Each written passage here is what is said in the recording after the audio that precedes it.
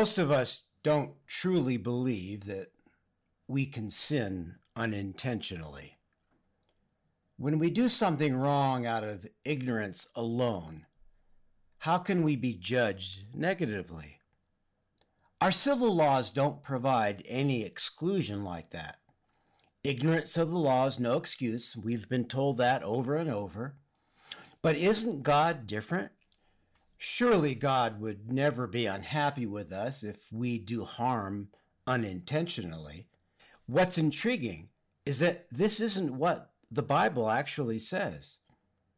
But before we get back to this issue of sinning without knowing it or without intending to, I'd like to talk about a non-denominational Christian pastor I met recently. We'll call him Seymour. Let's look at something from chapter 4 of Leviticus, the book of the Old Testament that told the chosen people how to live in accordance with God's laws. Then the Lord said to Moses, "Give the following instructions to the people of Israel. This is how you are to deal with those who sin unintentionally by doing anything that violates one of the Lord's commands. If the high priest sins, bringing guilt upon the entire community, he must give a sin offering for the sin he has committed." The sin offering was for an unintentional sin, not an intentional one. It consisted of sacrificing a bull ox. Now, I happened to walk into the office of a non-denominational pastor when he was reading this very passage aloud. I asked him why he was interested in it. He said that it was too bad that Christians had abandoned the notion of original sin. He then read me two passages from Paul's letter to the Romans, the second of which makes an obvious reference to Adam and Eve in Genesis. But now God has shown us a way to be made right with him without keeping the requirements of the law, as was promised in the writings of Moses and the prophets long ago. For everyone has sinned, we all fall short of God's glorious standard. Now here's the second passage he read to me. When Adam sinned, sin entered the world. Adam's sin brought death, so death spread to everyone, for everyone sinned. But there's a great difference between Adam's sin and God's gracious gift. For the sin of this one man, Adam, brought death to many. But even greater is God's wonderful grace and his gift of forgiveness to many through this other man, Jesus Christ. Adam's sin led to condemnation, but God's free gift leads to our being made right with God, even though we are guilty of many sins. For the sin of this one man, Adam, caused death to rule over many. But even greater is God's wonderful grace and his gift of righteousness, for all who receive it will live in triumph over sin and live in triumph over death through this one man, Jesus Christ. In short, sin came into the world through Adam and Eve. As we read in Genesis, when God created the cosmos, all that God made was good. God did not create evil. God did not create sin. Adam brought sin and physical death into the world. And when we read the allegory of Adam and Eve in Genesis, it's clear that physical death was a metaphor for spiritual death, for a separation from God. But importantly, Jesus Christ came into the world to give us a way out, a path to total forgiveness, a way to restore God's grace within us. That's the basic story of sin and redemption. What's interesting is that while drawing on the Old Testament heavily, Paul has been credited with codifying the Christian notion of sin. What we draw from his letters is this. Paul believed that sin was exposed. It was shown to the world. It was introduced when humans defied the laws of God. And it is the Holy Spirit within us that enlightens our minds and allows us to confront sin in our life and thereby seek forgiveness. Paul was careful to make an important distinction. A person can be superficially a very devout keeper of God's laws, but in truth be a slave to sin. In other words, believe it or not, seeming to follow God's law is not sufficient to prevent sin. That's because he knew that sin begins in the heart, not in the law. It is his letter to the Romans that offers Paul's most elaborate treatment of sin. He argues for the universality of sin. All people are guilty. The depth of our guilt has to do with just how separated we are from God. Paul references Psalm 14. Only fools say in their hearts, there is no God. They are corrupt and their actions are evil. Not one of them does good. He argues that sin, which is a result of our separation from God, is a passionate desire to satisfy ourselves or to optimize things for ourselves in a way that causes us to be blinded to what's right. That, my non-denominational friend explained to me, is why he believes that there is indeed seemingly unintentional sin. It's not that we broke a rule that we had no clue was a rule, such as God saying we should never put our left sock on before our right sock. It's that we are complicit in our blindness. That's what the introduction of sin into the world did to us. In truth, Paul is heavily influenced by both Jewish law and the surrounding intellectual Greek culture. The Greek notion of doing wrong is that we're guilty of doing wrong when we live in a dishonorable way or we don't do what our destiny demands that we do. In the Greek tradition, sin was the result of ignorance, but ignorance was the result of being sloppy or hasty or selfish.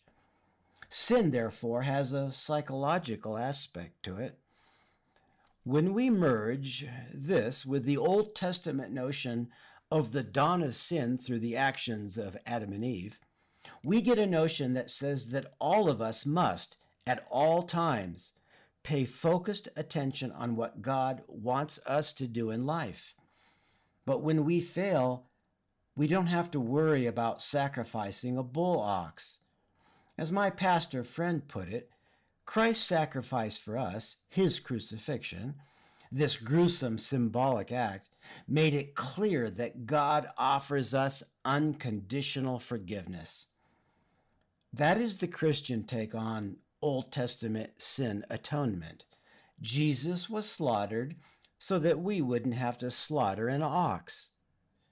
But Paul does urge us to live as blameless a life as possible. To do that, we must be proactive. We must belong to Christ. This is what Paul says in Romans. So now there's no condemnation for those who belong to Christ Jesus. And because you belong to him, the power of the life-giving Spirit has freed you from the power of sin that leads to death. The law of Moses was unable to save us because of the weakness of our sinful nature. So God did what the law could not do. He sent his own Son in a body like the bodies we sinners have. And in that body, God declared an end to sin's control over us by giving his Son as a sacrifice for our sins. He did this so that the requirement of the law would be fully satisfied for us, who no longer follow our sinful nature, but instead follow the Spirit. Now, I asked my pastor friend why he was so concerned about sin offerings. Had he done something unintentionally wrong? Had he gotten sloppy in the way he walked in the footsteps of Christ? He said yes, that he had become a reverend at a young age, and he'd gotten the idea that he was one of those very rare, truly good people. Decades went by, and he said that he coasted through life, assuming he was good, that he was not only saved, but that he was causing very little evil in the world, at least compared to most people. Then he said he read the following in 1 Corinthians about a week before I talked to him. He had read it dozens of times before, but only then did its meaning really hit him. The passage is this: "Now I would remind you, brothers, of the gospel I preached to you, which you received, in which you stand, and by which you are being saved. And if you hold fast to the word I preached to you, unless you believed in vain." This is the passage where Paul is warning the people of Corinth who are following Jesus that they need to make sure they're not mistaken about being saved. Let's look at the last two words of this translation: in vain. After talking to my friend, I looked at several major translations, and they all translated it the same way: in vain. This is actually a reasonable translation of a single word in biblical Greek, ike. But the word also means without reason or without effect. That's what Seymour said about himself. He told me that he has believed, and believed with all his heart, but in part he believed without effect. He said that he had gone through his past, and over he realized how many things he had done for himself. In many instances, he realized it had a negative impact on someone else. There was nothing terribly horrible. He had talked his wife into buying a new car, and it meant that they had to abbreviate a vacation his wife had been looking forward to. He had convinced himself that she would enjoy the car as much as he would, and in fact that she would be safer in the new car. Hell, he had protected her by buying that car. He also had called the police when a teenager next door threw firecrackers out his bedroom window and lit some dry brush on fire. Why hadn't he, the pastor, gone over there and talked to the kid himself? Why hadn't he gone to see if the kid was troubled and needed someone to talk to? Later, that boy got arrested for arson. Maybe Seymour could have stopped it. If he had truly believed and had not believed without effect, there are many things he would have done differently. Now, Seymour is slightly older than me. I told him that at least you're still alive. This didn't occur to you on your deathbed. He broke out into a big grin and laughed. I don't believe that the minor offenses we commit by putting ourselves above another person means that we somehow are not true believers. Here's something that I didn't think of at the time when I was talking to my pastor friend. It's from Paul's letter to the Galatians. In it, Paul refers to that tendency we have to do wrong by not going out of our way to do right. For you have been called to live in freedom, my brothers and sisters. But don't use your freedom to satisfy your sinful nature. Instead, use your freedom to serve one another in love. There's something about this passage that I truly love. It's from chapter 5 in Galatians, where Paul is making a powerful statement. He's saying that a primary characteristic of how he had been raised in faith was that his life was restricted. But now Paul is saying that that's not true about our life in Christ. He had been a devout, old-school Jewish Pharisee. His job had been to make sure that Jews extended their faith practices from the temple into their daily lives. Pharisees made sure that people lived with piety. They served a powerful purpose of making sure that the practices of the Israelites survived. Because of them, oral traditions were made permanent via written practices. We, as Christians, have actually benefited from this. Our faith is rich because of those practices. But they were indeed legalistic, and they did a lot to restrict the daily lives of the people of God. Paul is saying that when you decide to follow God by following Christ, the major aspect of your life becomes one of freedom. How did we get this freedom? Paul tells us that it's through the gift of the Holy Spirit that we obtain freedom. So Christ has truly set us free. Now make sure that you stay free and don't get tied up again in slavery to the law. Wow, that says a lot. We are free. We're not living here with a huge list of things that we must do every day, every Christmas, every Palm Sunday or Easter. Yes, we have traditions, but they're not actually the core of our faith. The core of our faith is the freedom to focus entirely on accepting Jesus and the lessons that he taught, and focusing on the things that we do voluntarily, not on a rigid system of practices.